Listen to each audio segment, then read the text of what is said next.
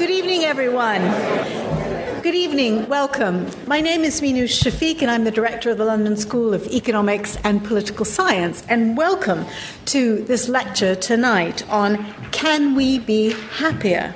Seems like there's no more important question to ask. We are very fortunate to have Richard Laird, who will be speaking this evening. He will give us a short presentation, and then he and I will do an in-conversation, followed by questions from the audience. Now, Richard is one of those big figures in public life who kind of needs no introduction, so I won't waste too much of your time, but I'll just give you a short synopsis. Richard told me this evening that he has been at the LSE for 56 years. Which is kind of lucky LSE. It clearly made him happy. He started off life he started off at the LSE as a labor economist who spent most of his career thinking about unemployment and inequality. But he has since then become one of the first economists to work on happiness as his main current research interest. He's always believed, like the 18th century Enlightenment thinkers, that society should be judged by its ability to make its people happy.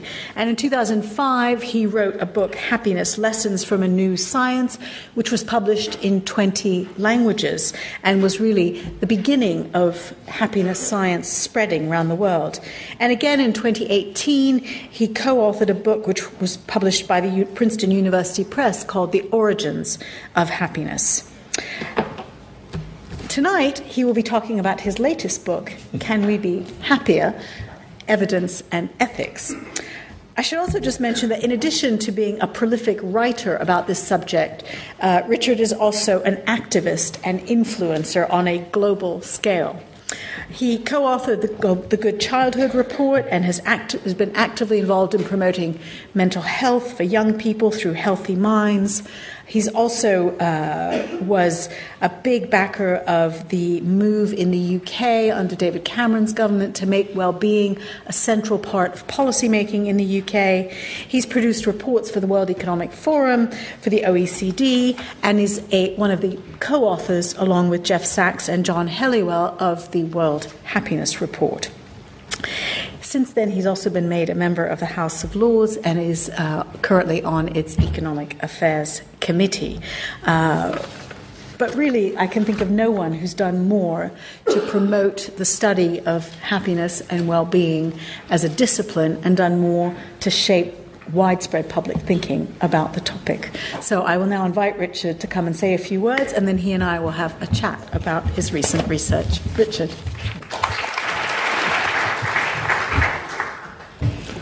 Well, thank you very much, Minouche, and thank you all for coming. Actually, I first came to LSE as a student, a master's student, 61 years ago. A master's student in sociology, by the way. Okay, well, I was talking to a civil servant friend of mine, and he told me the following story. Some years ago, he had gone with the Bishop of Lincoln to open a small primary school classroom. And there were the children sitting there, and the bishop and he sitting facing them. And the bishop opened by saying, now, boys and girls, which of you can tell me what is grey and furry and lives in trees? And the children looked at each other in astonishment.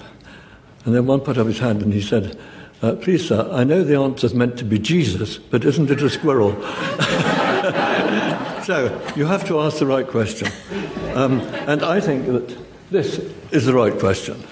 Not only can we be happier, but how can we be happier, not just separately by each of us pursuing our own happiness, but how as a society can we improve the happiness of our lives? Now, as it happens, that was exactly the question which the founders of the LSE were asking when they decided to found the LSE, because Sidney and Beatrice Webb were strong believers that you should judge a society by the happiness of the people, and they wanted much more solid evidence about how that could be done, and that's why they founded the LSE. after a decade or so, they appointed a new director, one of the greatest directors we've had, William Beveridge. And he was another person who also believed that the test of whether we were doing the right thing was whether we were producing a happy society, as happy as it could possibly be managed with the resources available. So it's not a new idea, and of course even then it wasn't a new idea. It went back to the 18th century. I think this idea was the most important idea of the modern age, that we should judge a state of affairs by how happy people are. Are they flourishing? Are they enjoying their lives? Are they satisfied with their lives? Are they fulfilled? So let me, if I can find how to do this.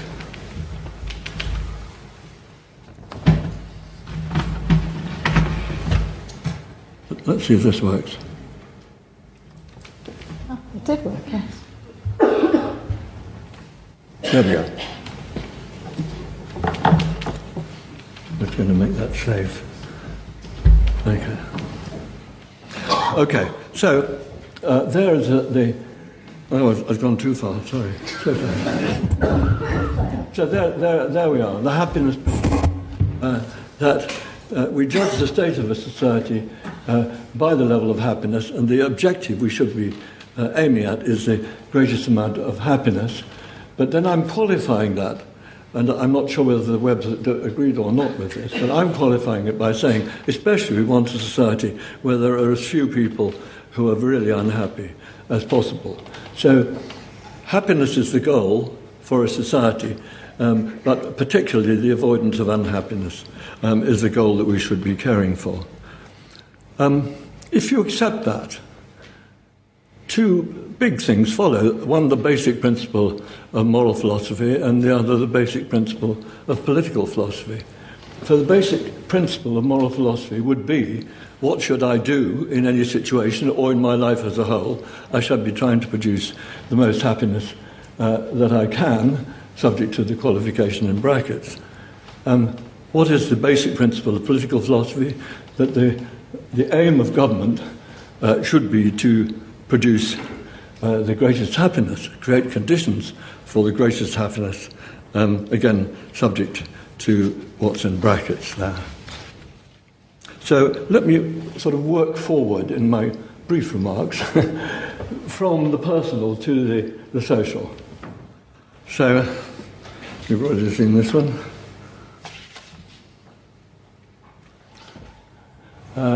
What should be our goal in life? I mean, it's a fundamental question that everybody, I'm sure, has considered many times. And if you ask what is the goal that we are mainly offering young people these days, I suppose you would say it's more than anything else personal success, to get good grades, to get a good job, to get a good income, compared with other people. And of course, any goal which is compared with other people, when you go to the level of society and add it up across society, it is a zero-sum goal, because for every winner there has to be a loser. That's not good for the losers, but it's also not so good for the winners, because that sort of society is so stressful. And we've got really interesting evidence that is in the book and also in the World Happiness Report of the increasing stress in all societies as they're all becoming more and more individualistic. So we need to get away from that towards a goal which is positive sum, in the sense that I try and contribute as much as possible to the happiness of others and get as much as possible of my happiness from making other people happier. And that's, of course, why this rule is so important. So if we lived that way, we would achieve a positive sum result. And I think that goal is a very inspiring one to be talking to even a 5 or 6 year old about. I mean, what am I here for? Everybody goes through a sort of major crisis of angst sometime when they're 16 or 17. But why not help them have the right idea before they have to go through the period of angst? And I think that this is really important because in a largely post-religious age where people in previous generations got some sort of idea that was more than just pure selfishness for what they're meant to be doing, now, if you don't have some substantive idea there, the default position is absorption with yourself. And that is becoming a big problem, as we know, social media not helping a lot. So we've got to have the right idea, but how do we get the right idea to stick and to even get ourselves to live according to the right idea? I think we need organisations. And in a post-religious age, we've got to have some new organisations. And that's why I've been involved in this organisation called Action for Happiness, where people meet regularly in groups to remind themselves of what really matters, to be inspired and supported by other members of the group on the basis of really good materials that the organisation can supply. So I think that's a really important institutional development that we've got to have if we need a happier society. Now, of course, I'm going to do something daring.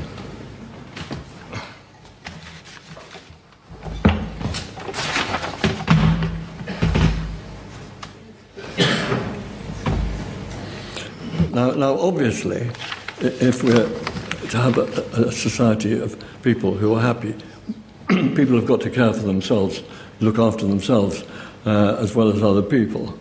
And there are important developments here and on the social front, as I'll come to later, based on the new science of happiness. And I think one of the important discoveries or rediscoveries of the last century was that if you want to improve your feelings, you can do it to some extent by changing your thoughts. And this originated in cognitive behavioral therapy in the West, led on to positive psychology. Also from the East, you got ideas of mindfulness. All these ideas are that you can, by attending to your thoughts, separate yourself from your negative thoughts and create space for positive thoughts about your situation and what you can do. So that's your self-care. We do have methods of doing that to some extent. But also, we need, when we're thinking about other people, we need evidence of what really matters to them, what's going on for them. So we need, in general, evidence of what sorts of things are really making a difference to other people. But we also need evidence on what we can do about it. We've got a lot of naturalistic evidence. You mentioned the origins of happiness. That's naturalistic evidence on what matters to people. We've got far too little evidence on what things that we do actually improve a situation. And there's a mass of well-intentioned changes that people have made when they've been evaluated that didn't do any good at all. So we need a whole range of experiments, and I'm going to report a few of them because about a half of the book is about successful experiments that did make a difference. And I'll come to those in a moment, but first I just want to go to the naturalistic evidence of what matters to people.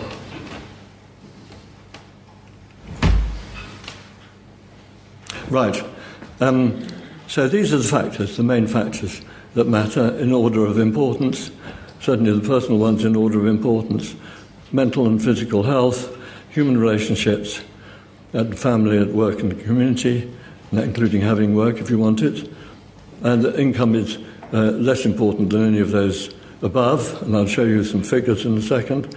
But also, of course, there are the general social climate in which you live, as opposed to these personal factors, which differ very much between countries. We know a lot about that by looking at inter-country differences in the World Happiness Report every year.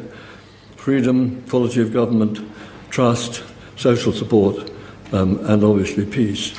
But I just want to give you some evidence about these personal factors. So here's a question. What things about a person best explain where they are on the distribution of happiness from very extreme misery to great happiness? And the top factor is mental health. That's a very simple variable. Just have you or haven't you ever been diagnosed with depression or anxiety disorders? Incredibly important fact about people. Then, interestingly, comes the quality of work. That's an important relationship. And then another important relationship, your family relationships, and then your physical health, and then the income is right below those. And in fact, what these numbers mean, that if you wanted to ask what fraction of the variance of happiness is due to the inequality of income, it's only 1%. That's a striking thing. It says that all of you who are doing social science here, you have to chuck away all the concepts of deprivation that you started with and think about a person is deprived if they're low because of any of these reasons. If they can't enjoy their life for any of these reasons, not only if they can't enjoy their life because they haven't got enough money.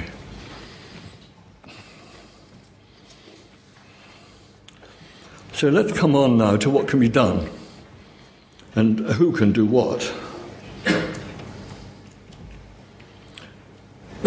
So half of the book is about these different occupations and what can be done to make people happier with whom you're concerned on the basis of proper experimental evidence with a control group and all of that. And obviously, the first thing is, do schools matter? And two pieces of evidence are extraordinary, actually, in our book on the origins of happiness. The first is that if you take children, the best predictor of whether they'll become happy adults is not their grades, but how their emotional health at the age of 16. That's an extraordinary fact. Second, can schools do anything about it? Yes, schools do as much as parents to affect the emotional health of people aged 16. So they've got to do it better. So the goal of schools should include very strongly the well-being of the children. They should be measuring it, and they should be teaching life skills of an evidence-based type, I would say at least once a week, and also have a generally happy atmosphere, of course. Let's move on to managers. Here's an extraordinary fact, that the time of the week when people are least happy is when they're with whom? Their line manager. It's a terrible reflection on what is taught in business schools. Terrible. It shows what, really, we've got into a really abominable state for which business schools bear a heavy responsibility. We need to involve workers more in decisions about how their work is organised. We need to stop frightful arrangements of forced ranking that cause a lot more misery than the happiness that they generate. Going on to the community, we obviously, as human beings, depend hugely on social connections in our community as well as in our family and at work. And we need, for that to really function, really good institutions for child development, for family support, for supporting old people, loneliness, all of that, and of course for supporting people financially when they're in trouble. I would call all of that the social infrastructure, and I get more and more angry now when I hear every morning, actually, on the Today programme, how the top priority for Britain is to improve our physical infrastructures, which have been so long neglected.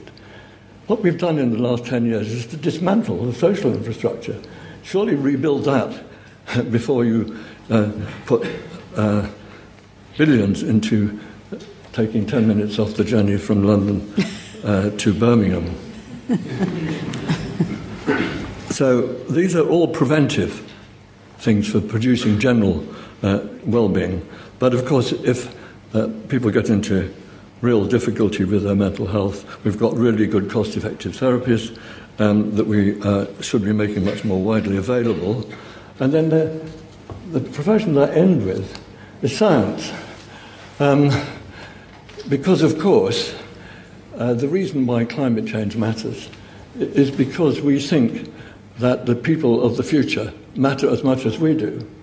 Now, that is not the normal view in economics, which uses a discount rate which makes 2100 pretty irrelevant. So we've got to, using the happiness argument, establish the claims of future generations and get something done about that. I'm getting near to the end. With the role of government. So, as I said, the role of government should be to create the conditions for greatest happiness, and the method, therefore, if you've got a fixed amount of money, is to choose the policies that produce the highest amount of increase in happiness for every pound. Are governments likely to do this? Well, it's in their interests, because my colleague George Ward has shown that in European elections since 1970, the votes cast for the government are better explained by the happiness of the people than by the state of the economy. So it's not the economy stupid. And this is now being confirmed in many countries all over the world, that satisfaction with life is a better variable to explain elections than the state of the economy. But can the government do this? Can they really do anything much about happiness? Well, we've got this huge growing social science, 2,000 peer-reviewed articles on happiness each year, even 200 in economic journals. So that's something, but it's a little difficult to absorb. Which is why I'm recommending this book, which is a sort of condensed view of what's going on with numbers that people can use. So sort of where we've got to in social science, I think it's roughly like this. If we're interested in happiness as a final outcome, here are a list of things that impinge on happiness. We're beginning to know something about all these linkages here. But we've also got wonderful scholars who are looking at all those linkages over there as to what's determining health, employment, income, etc., etc. In fact, all the different departments at LSE are feeding into those arrows over on the right-hand side there. So this is, to my mind, a map of what the LSE should be doing. But it needs to strengthen this bit. So I'm hoping that my book and our discussion this evening might help to bring that about. So I would like the school to have a new motto, to know the causes of happiness. Fantastic. I would like to see... I would like to see master's courses in every department, not just psychology and social policy. I would like to see a professorship in this field. And I want to see, in the student side, student branches of Action for Happiness. Anyone interested, please tell me. So we're really, I think, on the edge of a really important happiness revolution. We've got a lot more understanding of how to increase happiness. We've got millions of people who've changed their lives using techniques that really help them to build their own happiness and that of others. And we've got governments coming round. The OECD and the European Council have said well-being should be the objective of governments. But these are the three countries that have done something and have well-being budgets. They're all led by women. So here's the great opportunity. why doesn't a large country, led by a large male, adopt well-being as the goal of its government? Thank you.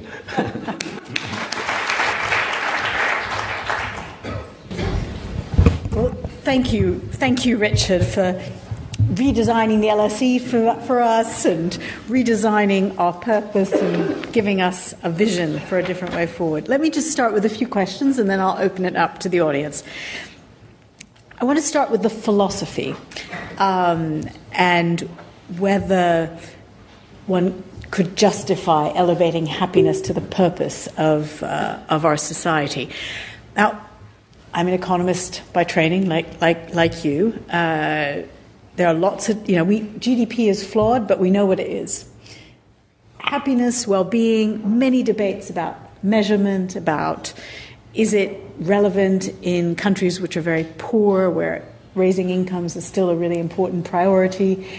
How do you justify elevating this philosophy to the purpose of our society? Well, I think there are lots of things we care about. We certainly care about income. We care about health, we care about freedom and so on. And you can ask, well, why do we care about these things, including happiness? And on all the other things, you can say, well, we care about income because poverty makes people miserable, or you care about health, sickness makes you miserable, freedom, loss of freedom makes you miserable. If you ask why does it matter how you feel, there's no answer. I think our brains are wired to the position that we naturally think of feeling good as being the intrinsic good, and the others as means to that end. But you don't ask us to just think about our own happiness. You ask us to think about making other people happy. And I think your thoughts about the movement like Action for Happiness that's very much embedded in that philosophy. How, in a selfish age, how are you going to get people to care about other people's happiness? Well, I think how you're brought up affects your assumptions, very much indeed. And I think, that we do need a cultural revolution because we've gone down into this very individualistic culture, partly because of the collapse of religion, partly through some of the weirder views of economists. And I think, you can change that. But the other point is, of course, that if you help other people, it certainly makes you feel good, on the whole. Not always. So I'm not saying that if you do what I'm defining as good behaviour, will always make you feel better. That's not true. But in general, we've masses of evidence for this, that people who do spend more of their time helping other people are happier, and there's experimental evidence which shows that if people do more of it, they become happier. So there's a sort of long-term interest that we all have in a less selfish and more altruistic society. Partly because other people will benefit, but also because we will, in the end, ourselves benefit from getting away from this terrible self-absorption. You also talk a lot about what different... I just... I wonder how many people here have been told you've got to make the best of yourself. That your duty is to yourself, not to society. Your duty is to yourself. And your duty is to make the most of who you are. I think this is a terrible way of talking to somebody. Actually, just on that, you mentioned culture. This sort of individualistic, you must make the best of yourself, is quite a Western phenomenon. Do you want to say something about other parts of the world, Asia, Africa, which have slightly more communitarian approaches? Yes. No, I think that there is a value in that. And somehow or other, we have to develop a more other-oriented kind of culture. What is interesting is that the Scandinavian countries, which are relatively, compared with the Middle Eastern and Far Eastern countries, non-collectivist. Yes. They still have this, in fact, they have developed and cultivated this ethic that rather than to show how different you are from other people, you should focus on what you have in common with them. And instead of trying to show that you're better than them, you should be helping them or engaging in some common pursuit.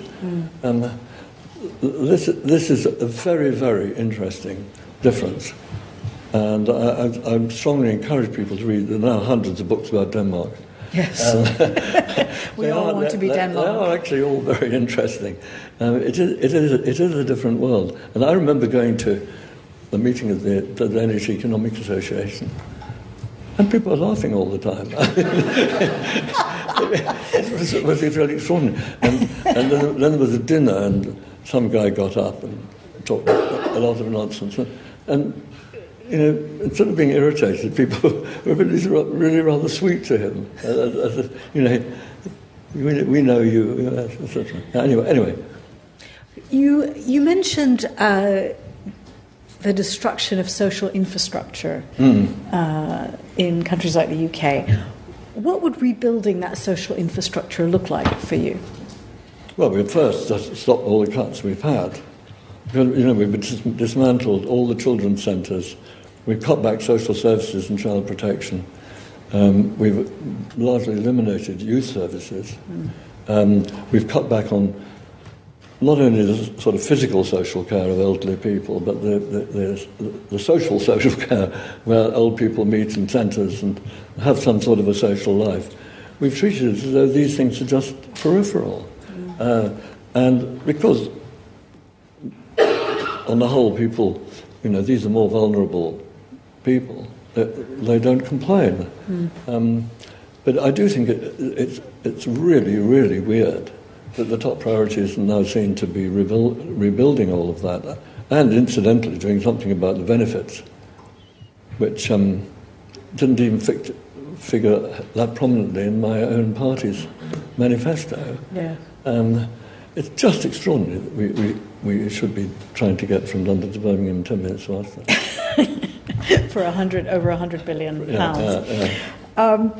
Could you finally just say something, and I'll open it up to the audience?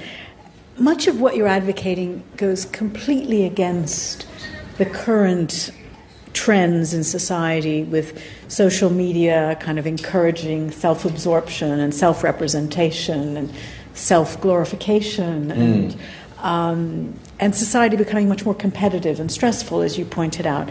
How do you see persuading people and politicians to buck that trend? Yeah. I mean, there are two problems. One is the personal one that you say. The other is the political one. And hate speech. I mean, we have to do whatever the Germans are doing, and everybody will have to do more than that to eliminate hate speech and cyberbullying. I mean, this is quite disgusting. And we will do. How you avoid exhibitionism on the social media, which basically make so many more people miserable than they make happy. I think it can only be done by this kind of a cultural change, that it's not fashionable to show off in that way. I mean, when we grew up socially, it was very bad form to show off. I mean, now it's become accepted that you show off, and people sort of know that what you put on Instagram is not the whole of your life, it's just the best bit of it. But I can imagine a world in which that becomes bad form. I would like to think that it did. I'll just say one thing which I think is really interesting, that, I mean, new technology always creates massive problems. So guess how many people were killed on the roads in England by cars in 1930? Relative to now, let's say. But I'll give you the answer. 3.5 times more people were killed then as now, although the number of cars have probably gone up by a multiple of 100 or something. We have just, when things come in which have benefits, but also terrible harms associated with them, we just regulate them. I mean, this is just what happened, has always happened throughout human history, and it'll happen again. Okay, thank you. Let me open it up, and I'll ask you, if you don't mind, to stand just so we can see you, and if you could introduce yourself very briefly and ask a question. We've got a mic in the back. I will take the woman right there at the end. Hello. I work for an organisation called Social Finance, and we set up a few programmes around social isolation, mental health, etc. I was interested in the point you made around youth services and the other cuts to public services. And in the model that you're describing, I wonder where the responsibility for taking a more of a happiness lens to decisions like that would sit, and who would be accountable. Would that sit with local decision makers, or would that be something that was enforced from the top and then has some way of being kind of implemented at a local level?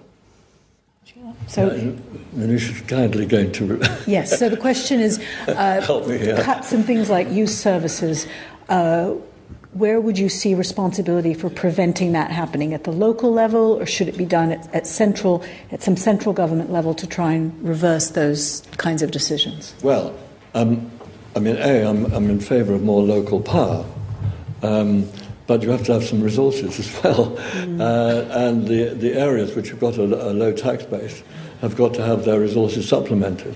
And that's one of the more diabolical things going on at the moment. The Rate Support Grant, which used to transfer money from the central coffers to the poorer parts of the country, has actually been abolished. I think this is the last year of it. This is a completely extraordinary thing to be happening in our country.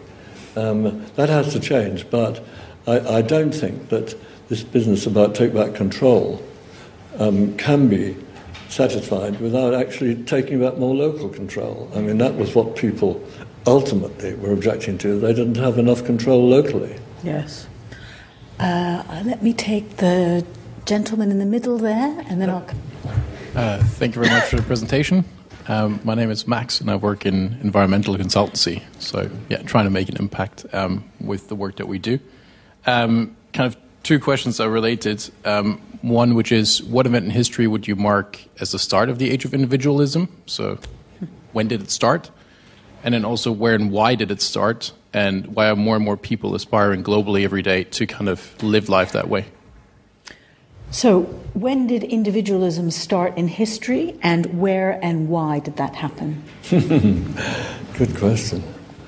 I mean, there's always been a pretty strong individual element. It's there in our biology. As you know, our biology has got kind of two contradictory elements in it, both of which were necessary for our survival. I mean, one is that taking care of ourselves very strongly, but the other is cooperating with others. And you can see how both of them have contributed to the survival of the gene pool that they were in. So when did it start? I mean, economic individualism has certainly was there in ancient Athens and obviously before. But I think that I mean, in some ways, modern... I would think some philosophers here will know more than I do about it, but I would have said that in moral philosophy, the ideas were normally put a strong obligation on people to do what was useful for other people, not only in religion but also in ordinary non-theistic moral philosophy. That was true of utilitarianism, and it was true of Kantianism. Kantianism could be slightly more individualistic because it seems in many ways to be so focused on what you shouldn't do rather than what you should do. I think one of the big appeals of what I've called the happiness principle it doesn't say that morals is only about what you should avoid doing. It's about what you should positively do. You should take opportunities to do things for other people rather than just avoiding harming them. It's slightly odd that there are two books by John Stuart Mill that seem to say opposite things about this. But obviously the utilitarian point is the right one, that a good society is one in which people look out for ways to help people. Okay, I'm going to come to the front of the room. I'll take the woman here and the gentleman over here.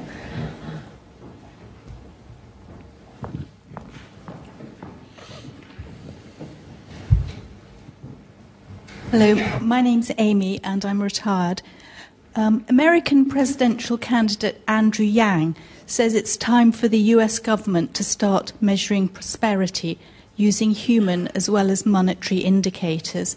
And on his website he gives some examples, for example, life expectancy, happiness, mental health, marriage and divorce rates, substance abuse and related deaths. And my question is, why aren't British politicians saying the same thing?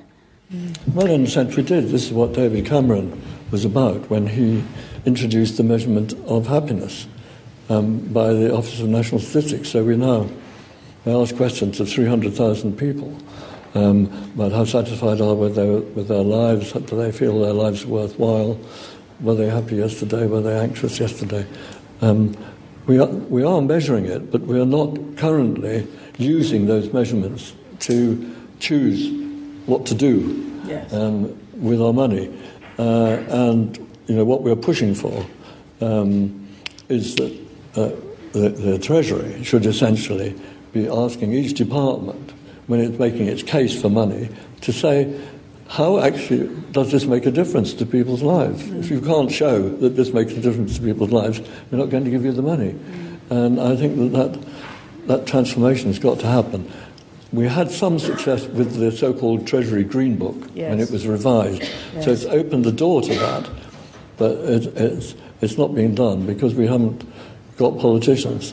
And we've got parliamentarians, so we produced the all-party parliamentary group on so-called well-being economics, produced a version of what a spending review would look like if it was targeted at well-being. So we've got to push for that. But you show pretty clearly that people vote based on their well-being. Yes. Why aren't politicians sitting up and listening to that? I think partly because people think the government can't do anything about these more private aspects of their life. So we've got to get a different idea based on the fact that perhaps in the past governments couldn't do that much about these things, but we now have good evidence on what happiness promoting policies could be, good evidence on what unhappiness removing policies can do. And I think, just as back in the mid-19th century, people didn't think the government should do anything about education. These things have changed, and health and so on. So it's partly, I think, that people think that governments can't do much about it, and that's a matter of education. And it's partly recognising, I think, the void created by the decline of religion. People haven't faced up to the fact that this is a serious issue, because these issues, like education, one time health and so on, I mean, they were thought to be for the churches. Now they're obviously for government. Gentleman here. Hi, Rudy Parker. I work in technology startups. Lord Layard, I lived in the United States for 10 years in Boston, and there's a serious prescription drug epidemic going on in the northeast of the United States right now. Despite being an extremely strong economy and having strong growth, they are now experiencing for the first time their life expectancy is falling. And I wondered, firstly, whether you thought that's because people are becoming less happy, and secondly, I wondered if you'd done any research into happiness regarding life expectancy falling for the first time. I haven't, but of course our colleague Angus Deaton and his wife Anne Case have written a book about these deaths of despair, as they call them. Yes. And there's no doubt at all that this is reflecting an increasing degree of mental health problems, reflected in shocking substance abuse, but based a lot of it on completely unethical sale of products by the pharmaceutical companies. But I think it is a symptom of the society that's sort of taken its eye off the ball of what really matters. People seem to have lost track of what could make sense of their lives. They've got into taking these substances, some of them because they had physical pain, but again, some of that physical pain itself actually came from mental pain in the first place. I mean, as you probably know, most back pain can't be explained. That's right. That's right. Physically. Okay, I'm going to go to the back of the room again. I'll take the woman there and then the gentleman over here.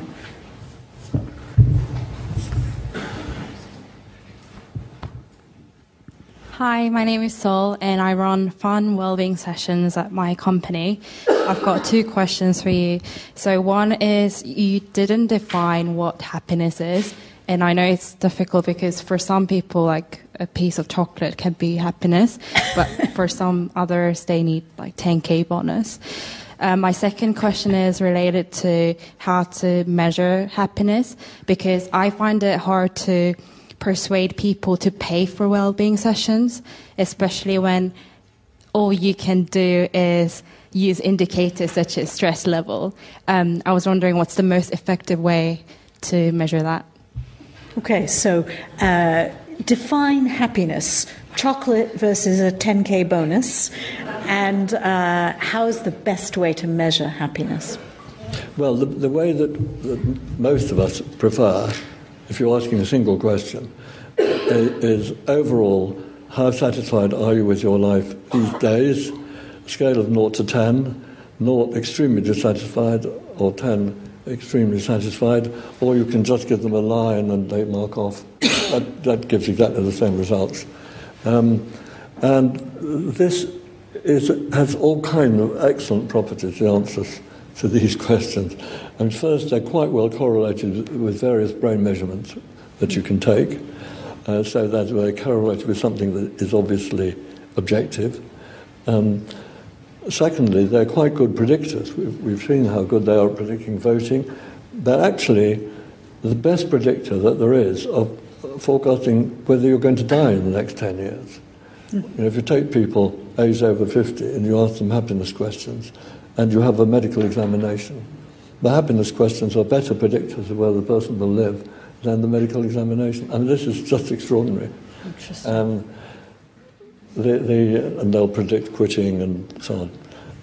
And then the other thing is that we can, as you see, explain them. I mean, the measure that I was using up there was life satisfaction in that chart that I showed you. Obviously, you can do more complicated things, like trying to monitor them over a period of time. And there have been diary reconstruction methods and other methods. But I think that we've learnt most about what determines a person's underlying happiness over a run of over a run of weeks, let's say, by that life satisfaction question. I once asked a Danish friend, why are the Danes always at the top of the happiness charts? And he said, low expectations. Now, I'm sure you would not agree with that answer. No, I wouldn't agree with that. I mean, I think that one simple happiness equation would go like this. Happiness depends on 2 things.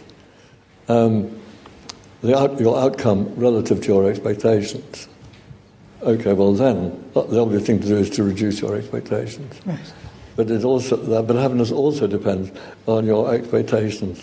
Positively depends on your expectations relative to your capacities. I mean, you know, we are goal-setting individuals. It's extraordinary. I mean, you put somebody down there, and they pick up the Times crossword. I mean, what are they doing? They're setting themselves a goal. So we are goal-setting animals. And if you think of that equation, if you're mathematically minded, you'll see that there's an optimum level of expectations that will give the best possible outcome through the combination of those two ratios. Okay. Gentleman right there. There's a mic coming behind you. Good evening. My name is Rod Banner, and I co-founded an organisation called joytech.org. Co-founded an organisation called Joytech. Excellent. Our concept... Can I join?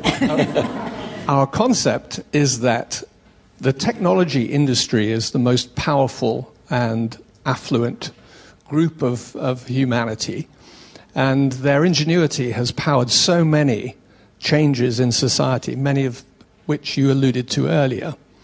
But right now, we're sitting in an awkward time where technology companies need some sense of regulation. It's very difficult for government because the technology companies are more powerful than whole countries. And my sense is that we could use the energy and the momentum of those organizations to change the way that we all react to technology, and we could use their ingenuity to take on board the academic learnings that people like you have discovered and augment the technology which we use every day and in this room to better affect joy in society. The question is, how do we make that happen? Okay, very good. So how do you use the capacity of the technology industry to enhance joy? How do you harness that huge potential for a different purpose, for the purpose of well-being? Yes, so I mean, we've thought, of course, a lot about this in this Action for Happiness movement. And like everybody else, we've said, surely we can spread happiness online.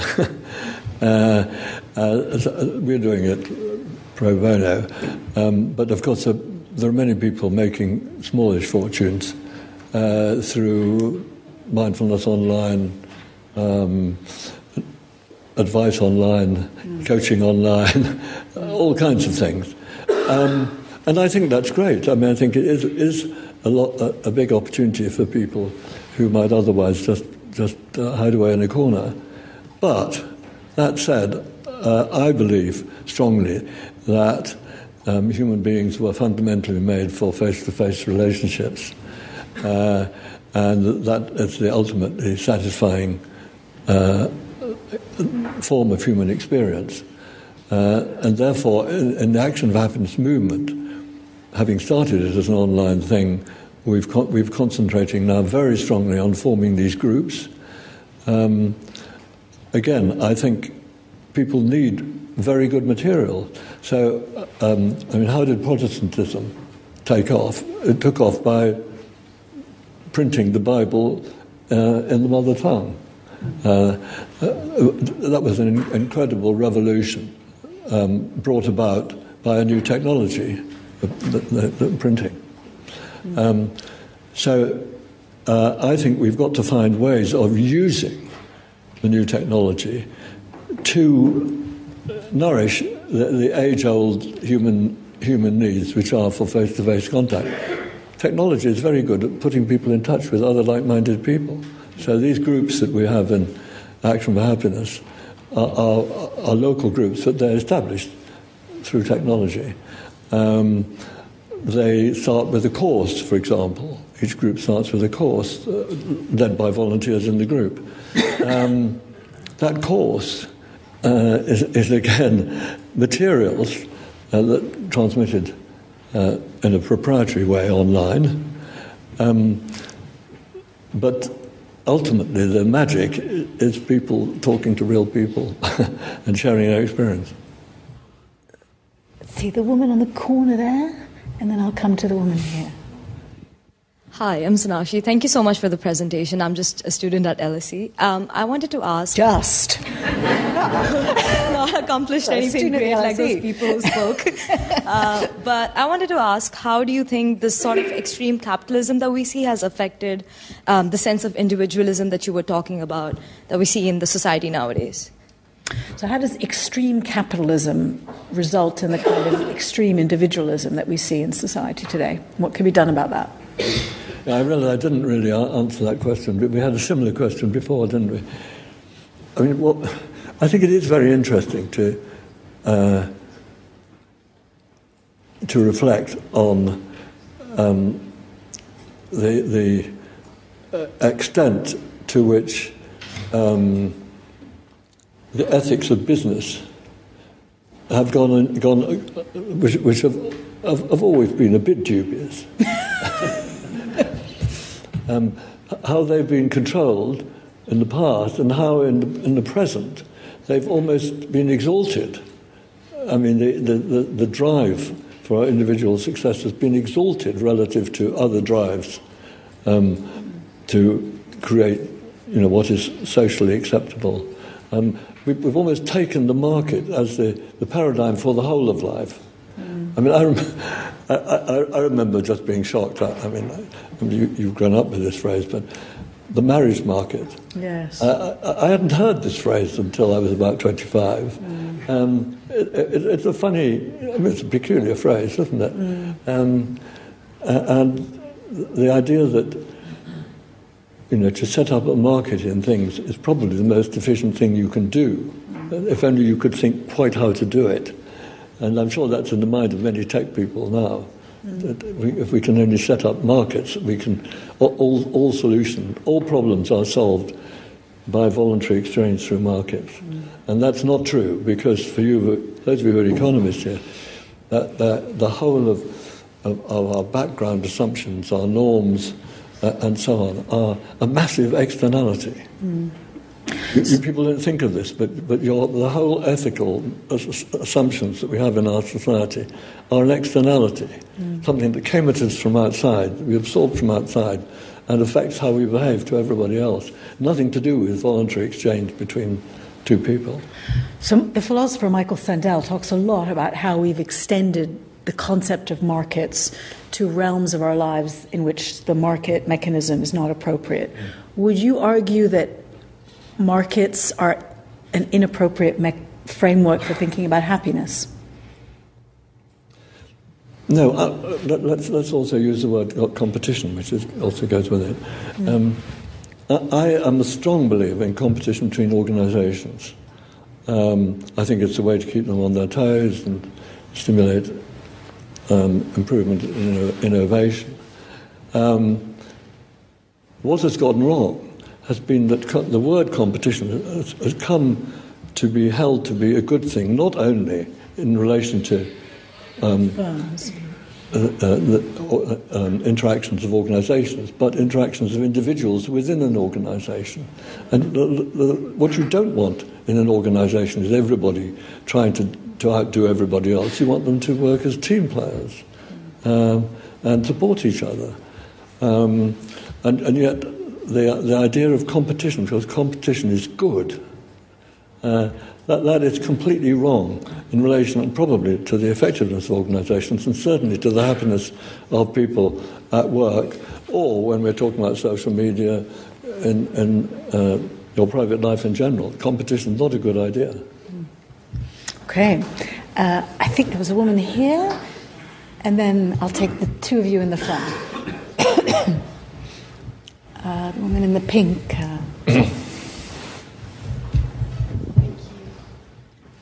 My name is Lucy Farnborough. I'm founding a startup that's related to young people and well-being.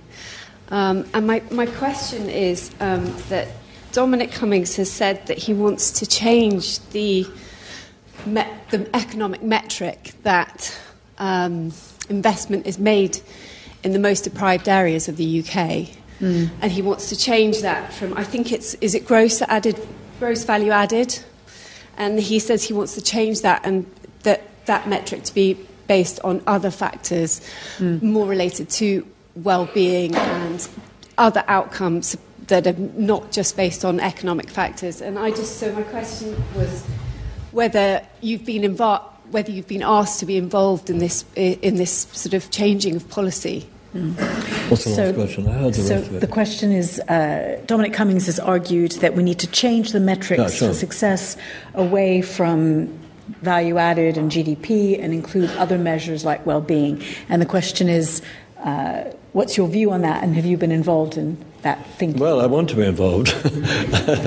But as far as I've gathered so far, he's making a very simple point, which people have made forever, which is that a pound is worth more to a poor person than it is to a rich person.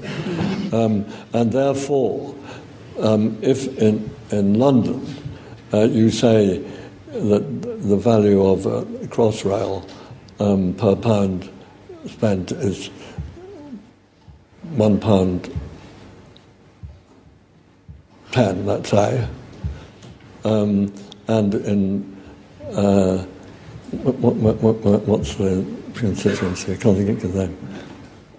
Sedgefield, and in Sedgefield, Tony's constituency. In Tony's constituency, it's 90p. So more in London than in Sedgefield. But the people in London don't need money as much as the people in Sedgefield need. You should weight these numbers by a distributional weight. That's the phrase that's used in the Green Book. The contribution that we can make from happiness science is that we know what the distributional weights should be, because you can fit a curve linking happiness on this axis to income on this axis, and you'll find it goes like that, and you can find what that curvature is, and you'll find actually that a pound for a poor person is worth 10 times more than for a person who is 10 times richer. So what Dominic Cummings is saying, we should, when we're doing a rail project in Sedgefield, even if the amount that the Sedgefield people are willing to pay for it is less than the people in London are willing to pay for a project of equal cost, the people in Sedgefield should have it. Okay. There were two people here. Sorry, but I hope he wants to do more than that. But that would be a good start, to kind of do distributional weighting. They're meant to be doing it already. They are meant to be doing it already. The truth is they never do. I mean, it's extraordinary. The Green Book says you should use distributional weights, and yet the HS2 evaluation has none. It's completely weird. Yes. My name is Clive Brooke. I'm one of Lord Layard's apprentices or students in the House of Lords. You mentioned post-God era and a post-religious society, and you talked about self-absorption. Do you think it's time for a new God? And if we're looking for a new God, how different would the new God be from the old God? Okay. Do you want me to repeat that question? What's the new God? I think that the new God should be that we help each other to enjoy our lives and to be satisfied with and fulfilled. And I think an awful lot of people, for a lot of people, that's enough. Some people would find it easier to have the word divine attached to that objective.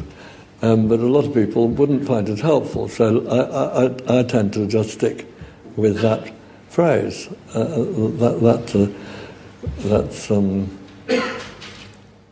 the most uplifting goal, which I want to propose, because I think we can get the most support for it. Okay. Person in front of you. Hi, thanks very much for your talk. My name's Jo, I'm a psychologist, and I was just thinking about the importance of giving and getting away from self-absorption. And I'm just wondering about the research evidence of giving, unpacking giving a bit, just thinking to be a giver you need recipients, just a bit more about, if you could say a bit more about giving. Okay. So research evidence on giving and the benefits of giving. Yes. There are these clever experiments in which Manouche was given £100 to spend on herself, and I was given £100 to spend on other people. And I think before the experiment we were both asked which we think would make us happier. And I think that the finding was that most people thought they would be happy if they were given the money to spend on themselves. But they were then asked at the end of the experiment how happy they were. And the people who had been given the money to give to other people were happier than the ones who weren't holding constant their initial position. I mean, there are a lot of those experiments. There's also a lot of naturalistic evidence, that people who do give are happier, but that doesn't really establish causality. But I think it's significant and interesting. But I think there's a great deal more to be done on this, because I think that, well, I'm amazed, to be perfectly honest. I mean, we are here in a social science institution. If I look, which I do, I have done, for time series of how altruistic people are. Nobody seems to bother to ask questions about what people have been trying to do in their lives. Well, I sometimes wonder, no, I mustn't be rude, but I do wonder what sociologists think really matters. I mean, how come that they haven't asked people year after year what they're trying to do in their lives? It's extraordinary. I've not been able to get more than a very few observations on this big issue we've been talking about, like to what extent are you motivated to help other people as opposed to advance yourself? Yeah. It's very, very surprising. There's some interesting research being done here at the LSE, Nawar Ashraf and others, on what they call altruistic capital, and how doing things that are good for other people is like capital in organizations, and that it actually increases productivity of the organization as a whole and is an asset to think about. It's quite interesting body of work. I think I have time for two more questions. Okay. How about I take these two gentlemen here, and maybe I'll come back to you at the end as well. Hi, my name's Mark Anderson. I'm a civil servant. You've talked about social infrastructure and physical infrastructure. I just wondered if you could say something about the relationship between well-being and our natural resource base. Okay. So relationship between well-being and our natural resource base, as opposed to physical and social infrastructure. Well, if you mean saving the planet. And the environment as a whole, I think, yeah. I mean, what's become obvious, hasn't it, is that the constraint is the climate, rather than most elements in the resource base. So, I mean, if we were to use all the resources we have, the energy resources we don't know we already have, we'd be underwater. So the constraint is the climate, and that is absolutely massive constraint, and we're not giving enough priority to it. And it's time that we did not quite necessarily what Extinction Rebellion say, but something a lot better than what has been agreed by those who are aiming at carbon neutral by 2050. What about the relationship between the natural environment and mental health and well-being? I see. There's obviously the green space issue and the relation with nature, which is incredibly important. We've got a colleague. Is Chris here? No. Yeah, he is. I mean, Chris has done wonderful research showing how much happier people are who live in towns who have green space near where they live. That is very important. What turns out to be much less important is being relatively near to, the big open countryside which of course is evidenced by the fact that on a nice hot day, our parks are absolutely swarming with people, and you can walk in the Greenbelt for 2 hours and meet nobody. I mean, I love walking, but I think anybody who wants to re-establish the link between humans and nature, I better do it inside towns rather than outside. Okay, gentleman here, and then last one, I'll take the woman in the back. My name's Chris Shaw. I'm an economics student here at LSE. Obviously, there's a load of fantastic research going on into well-being economics and happiness science at the CEP and elsewhere. How soon do you think we'll see a course in that for students feeding off that research at LSE? And if not, why not? Great question. So when will all of this fantastic research be applied to students at the LSE? Excellent. Well, I'm working on that. Well, funnily enough, Dilly Fung, who's back there, and I had exactly that conversation this morning. I'll tell you the conversation I want to have. Yes? Which is that at Yale, there's a first-year course. I think it's called Psychology and the Good Life. And so it's about all of what we've been talking about. It has more students than any other course at Yale. Recently, at Harvard, the same was true at Harvard. I'm not sure if it's still true now. But there are about 10 universities I know, top universities in the States, which have such a course. Hugely popular and definitely good for the mental health of the student body. We don't. LSE 100 module. We're on the case. All right.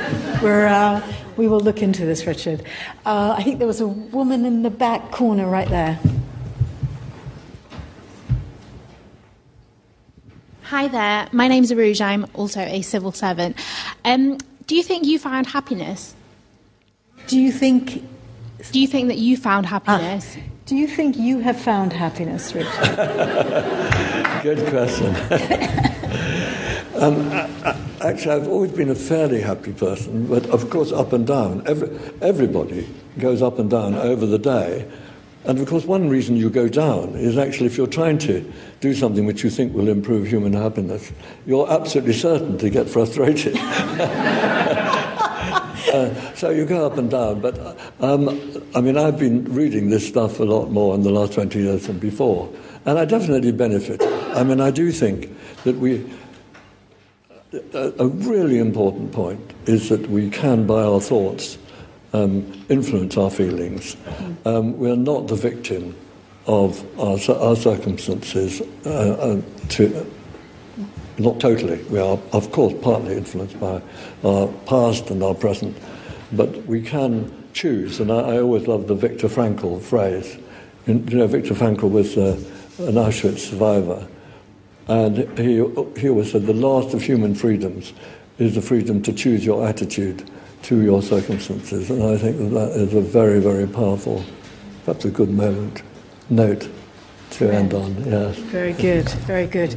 Well, I hope you join me in thanking Richard for teaching us enormously.